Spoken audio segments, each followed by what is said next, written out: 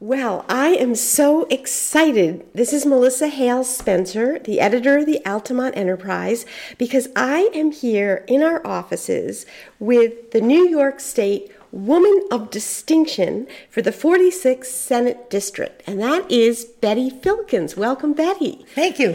I'm excited to be here. I just was having a chat with Betty, and she said so many fascinating things. I said, Marcello, you've got to turn the microphone right on. First of all, tell us how you found out you were receiving this honor. Senator Amador called me and at work, and he's telling me that I won this, and I'm like, what? I don't understand. And he tells me again, and I said, is this a joke? But I'm thinking to myself, it sounds like Senator Amador. And he goes, no, it's not a joke. I said, how did I even get elected? How did that happen? He said, well, your friends sent something in, and we took it, and we pick out all the nominees, and we pick one person, and we picked you. And I'm honored and now she is in a booklet with a woman from each Senate district and was part of a special ceremony to honor her. And she was telling me a bit about the other women from across the state. If you could just sort of reprise your description of who you were sitting next to and what your conversations were. Well, I sat in a group of all these ladies, and the lady to my left, I introduced myself, and I asked her where she was from. She was from Utica, and I said, we deal a lot with Utica. I work at Albany Med, and we're teaching the doctors there how to do TAVR, where you put in an aortic valve in the heart without doing open heart surgery on very sick people. Oh, she says, that's interesting. Do you know Gus Delago? I go, that would be my boss. He's the guy teaching all these people. So we had a nice conversation, and then I introduced myself to the lady on my right, who was Michelle from Manhattan, and she said, how's your day going? And I said, my day is going fantastic, because my sister just got the results that day of her PET scan. And Betty's sister is well known to our readers because we've done stories about her battle against cancer. Go ahead. Yeah. She is stage 4 metastatic cancer. It started in her breast and it spread to her hip. And in December, she found out that it was in her hip. And they put her on a new medicine starting in January and upped her hormone medicine, a hormone blocker. And with this last PET scan, it showed that the cancer site itself had reduced in size from 10 centimeters to 7 centimeters, and it was all broken up like glass, which means the medicine's working. We had talked to Dr. Gibbons about radiation oncology, and she said, let's see what this does first before we do radiation. So this means she won't have to go to radiation, but she'll be on Ibrance the rest of her life, which is $13,000 for 3 weeks worth once a month.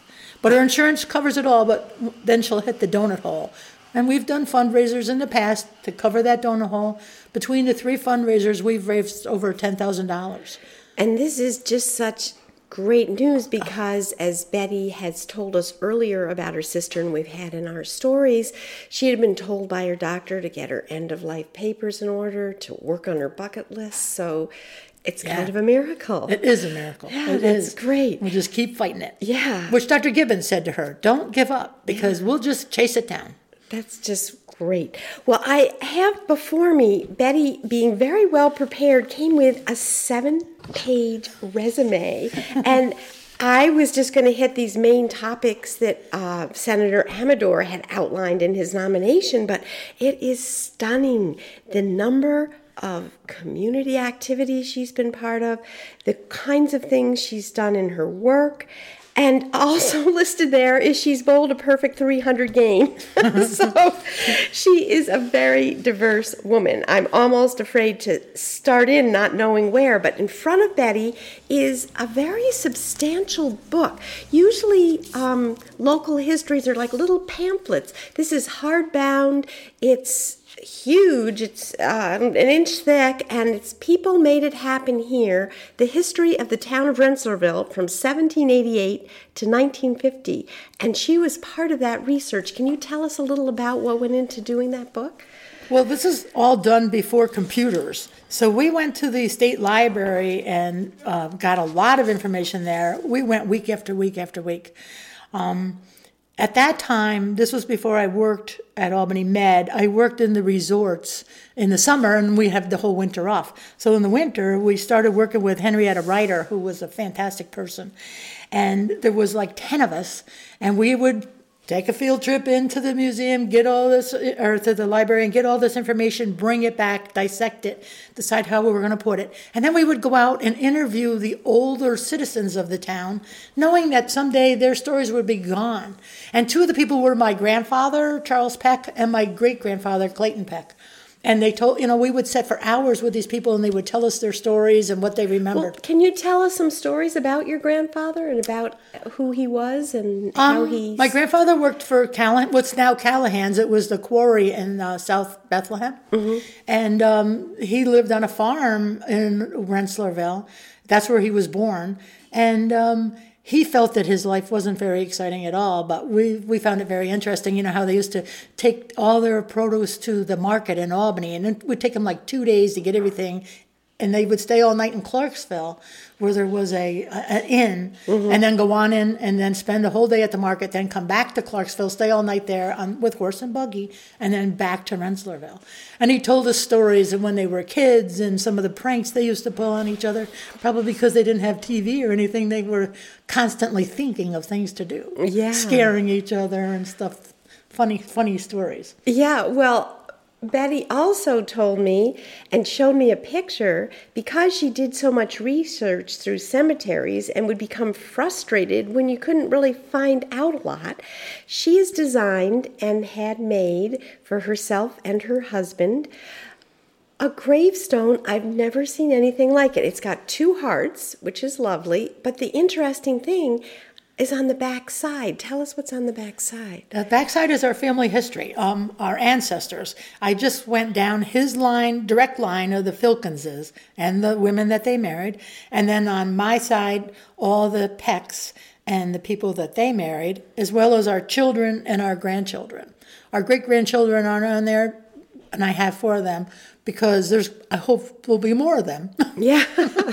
And also you're kind of running out of room. That's right. I did. Yeah. But what a great idea. So future generations researching their family history will bless you, because when they come across that gravestone, right, they'll have it all right there. And you said you were kind of inspired by a gravestone you came across. We came across a gravestone down in Greenville, and all it says is the poor man's name, the year he was born, year he died, and it says, "I told you I was sick." And you're like, sad. What happened? You know that somebody, the mother, the father, somebody had to make that stone for him. But how sad is that? Oh, God, it's really sad. Yeah.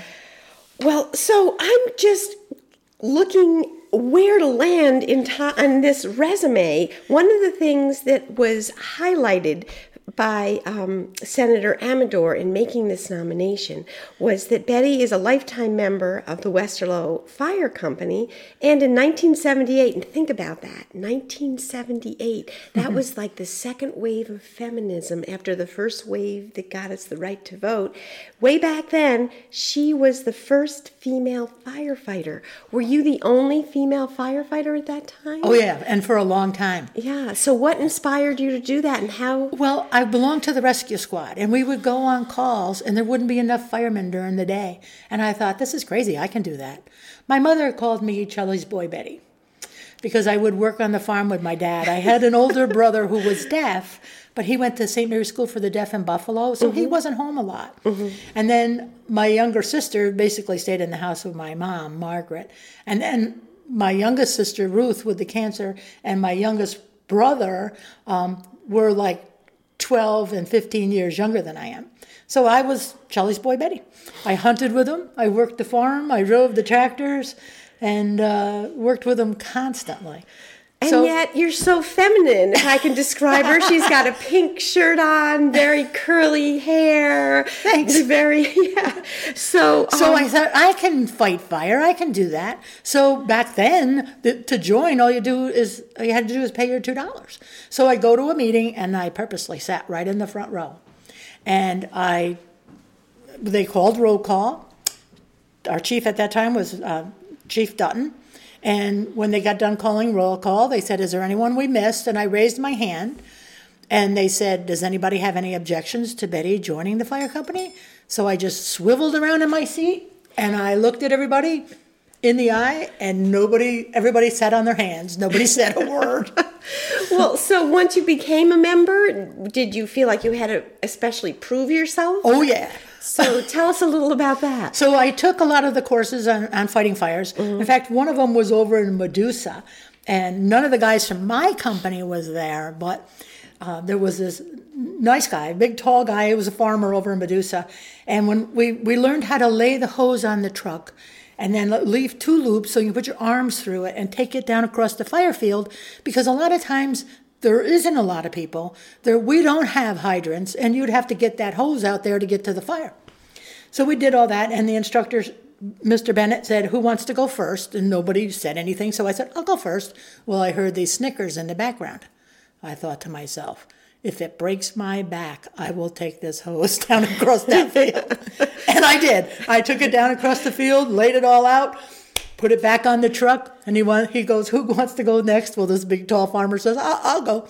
So he leaped off the truck, and there he hung. Everybody laughed. He goes, how the hell did she do that? Sheer determination.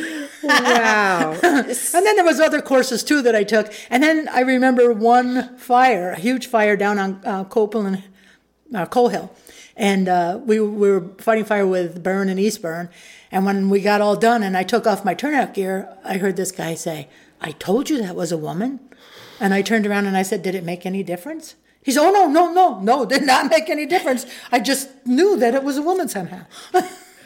So when you're in your turnout gear, you're so well swaddled, Yeah. people can't see your shape is the No, idea. right. Oh my. So did you feel like you constantly had to reprove yourself, or did after a while people just come to accept? After a while, they came to accept it. And then it was like a good, I don't know, maybe at least 10 years before another woman joined. And when she did, she wanted to change everything. Oh, you can't say fireman, you got to say fireperson. Oh, you can't do that, you got to say this. Oh, you can't do this, you can't do that. And when she wasn't at a meeting, I said to the guys, I told you not to let women join. I told you it'd be a problem, didn't I? Oh, dear. So how many are there now in the department? Women? There's not a lot. There's about 4 that actually fight fires, interior firefighters. They come and go. Some of them, it's not for them.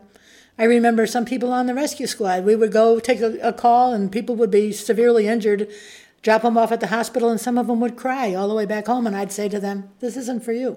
You need to find something else to do. There's other things you can do. You don't want to, why suffer like that? Well, so how do you manage I don't know. not to? No. That's what my mother said. How can you do that? Yeah. I want to help people. I got started when I went, Pam was little, and she's now 50. So we went into James Way in Catskill, which was long And Pam gone. is your daughter? Pam is my daughter, Okay. and my mom. And as we walked in, this lady fell in front of us and died, and I didn't know what to do. What, she had a heart attack? I believe she probably had a heart attack. And by the time the rescue squad got there, it was too late. Because it probably took them a good 10 minutes, and then you're the point of no return. Mm-hmm. And I said, oh, no. I got to learn how to do this. I got to do something. I can't just watch people die. So I took a CPR course, and then I took first aid, and then I ended up taking CPR trainer, and then I trained the CPR instructors. I worked a lot with Mr. Snyder down in Medusa, and that's how I ended up winning the American Heart Association award for Volunteer of the Year one year, because I jumped in with 2 feet. Yeah. Well, in this resume, there are many, many, many awards. It seems like anything you do, you put your whole self in. How do you have any of yourself left? Well, that's why it says on my stone, now I can sleep. Oh, I didn't notice that. Oh, wow. Well, one of the things that maybe is too sad to talk about, I don't know, but that's mentioned in your nomination is that your younger brother was permanently crippled by a drunk driver in 1989. And I guess what now I realize is typical for you, that led to you taking action. Tell us about that. I joined, well, first of all, it's horrible to see them, and then there's like nothing you can do. And when people commit crimes, you have no input to that. So then I'd start looking for an outlet. And I joined Remove Intoxicated Drivers, which also helped me learn the laws of the land and what we can do to help fight against drunk driving. So then I started speaking for them a lot at the Guilderland Town Court. They would have us come in and you bring your slides and you would show what happened. He was in the hospital for 6 months, came home in a hospital bed. And when he said to the doctor, and my husband and I and my dad built a ramp for him to get in and out of his house in a wheelchair.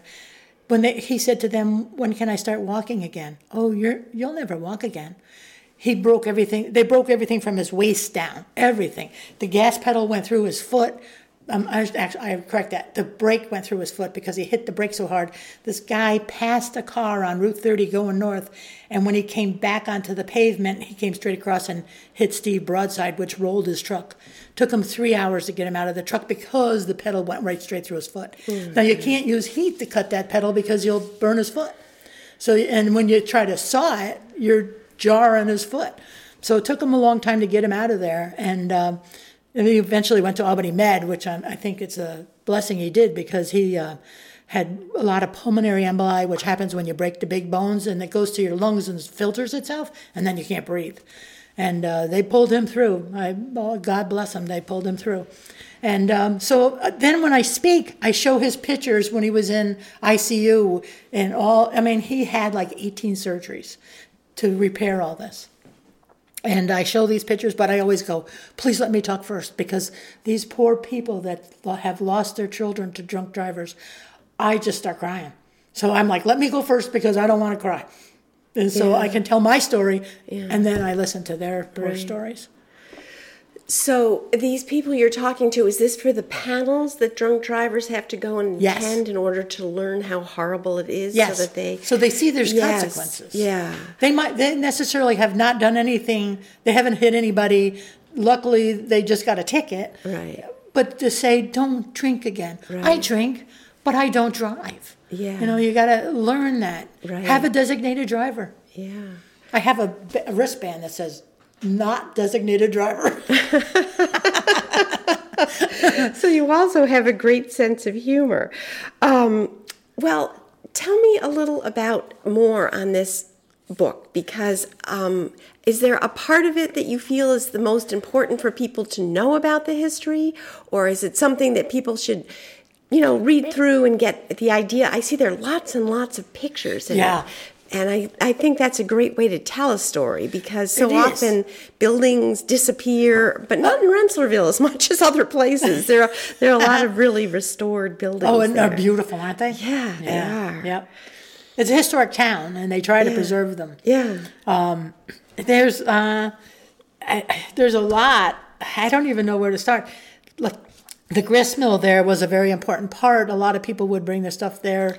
And is this the mill that's still standing? Still standing there. Visit? Yep. Oh, yeah. For a while, our meetings were held there, but then we moved to Mrs. Rice's house because it was so cold there. Mrs. Ryder's house, because it was so cold in the mill in the wintertime. So we moved to her house, and once a week we would meet there and go over all the stuff that we had gathered, the pictures. A lot of the pictures we got from people in the town, they would say, oh, listen, I have a picture of Uncle Bill. Let me give you that. And, we'd get it copied, bring it back to them. It's wasn't as easy back then as it is now. Yeah. And try to put them in the stories where they belong.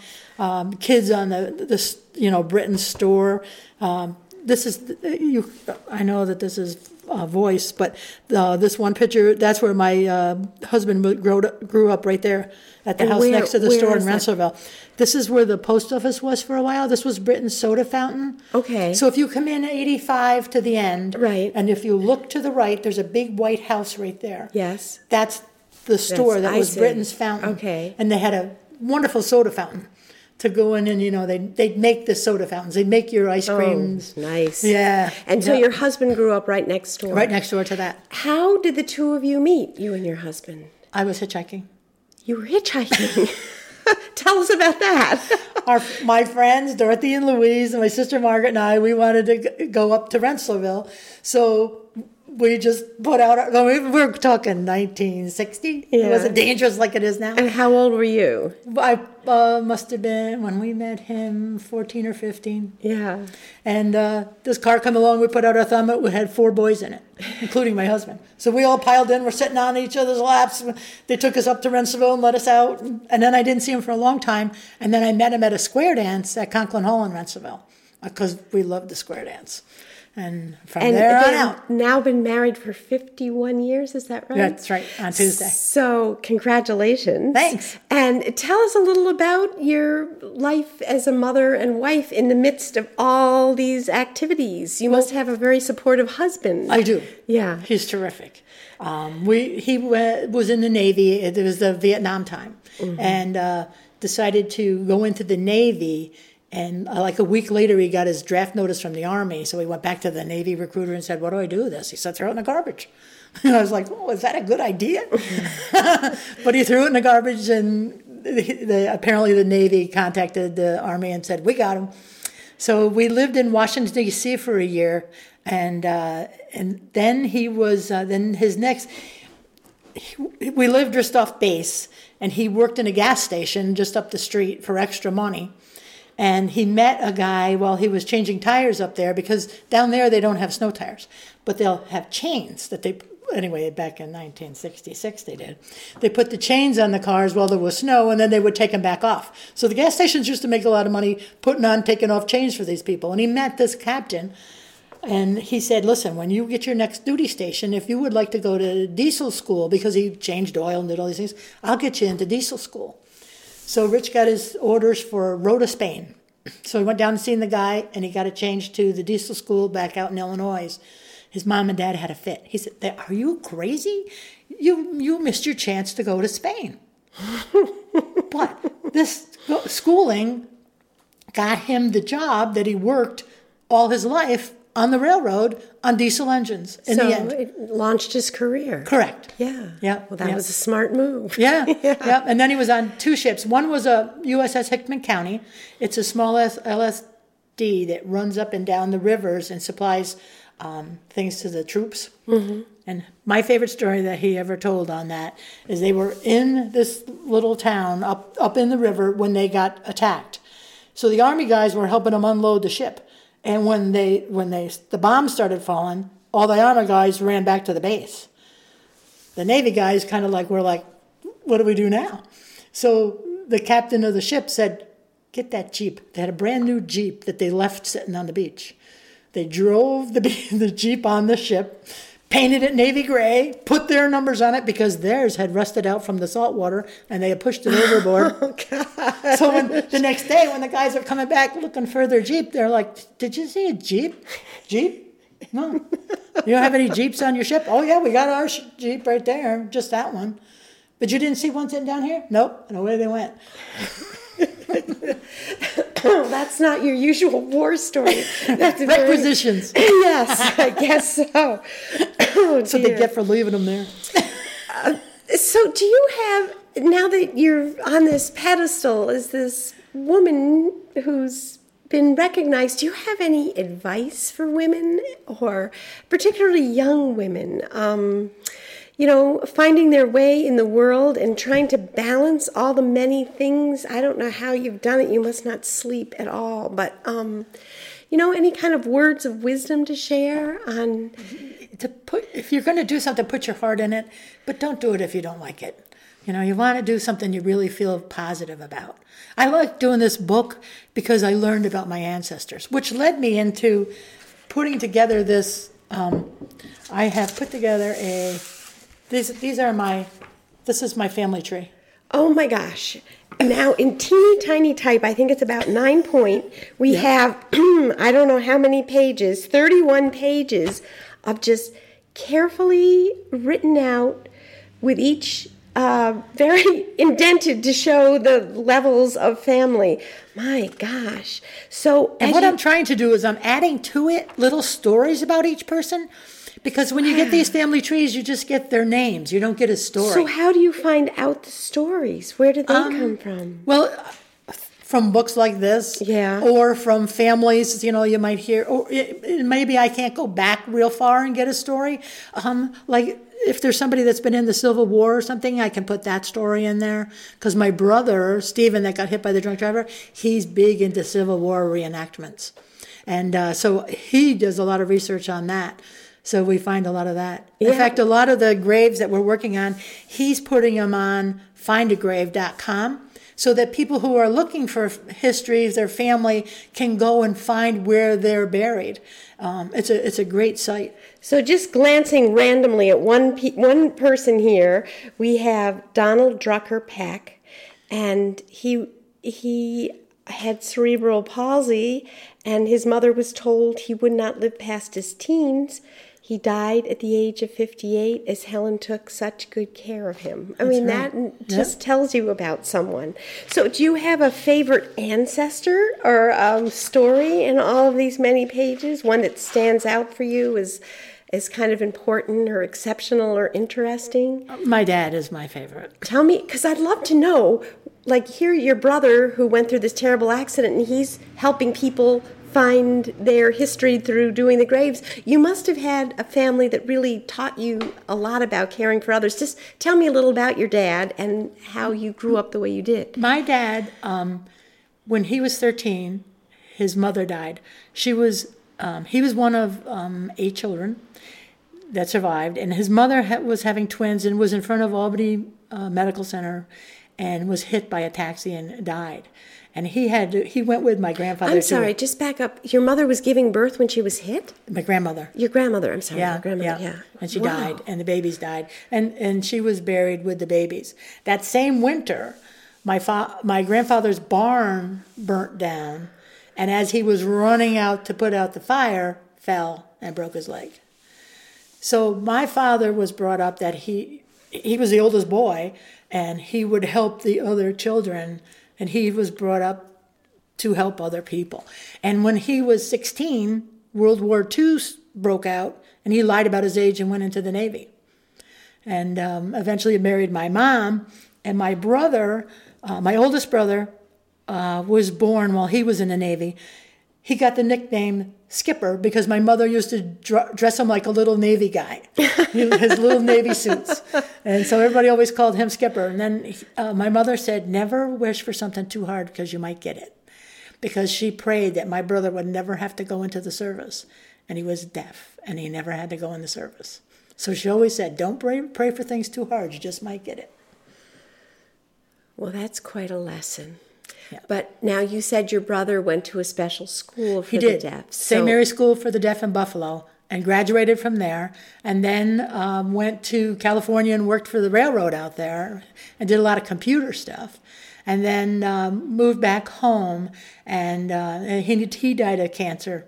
But it sounds like he had a full life despite his deafness. He wasn't handicapped. He was deaf, but he wasn't handicapped.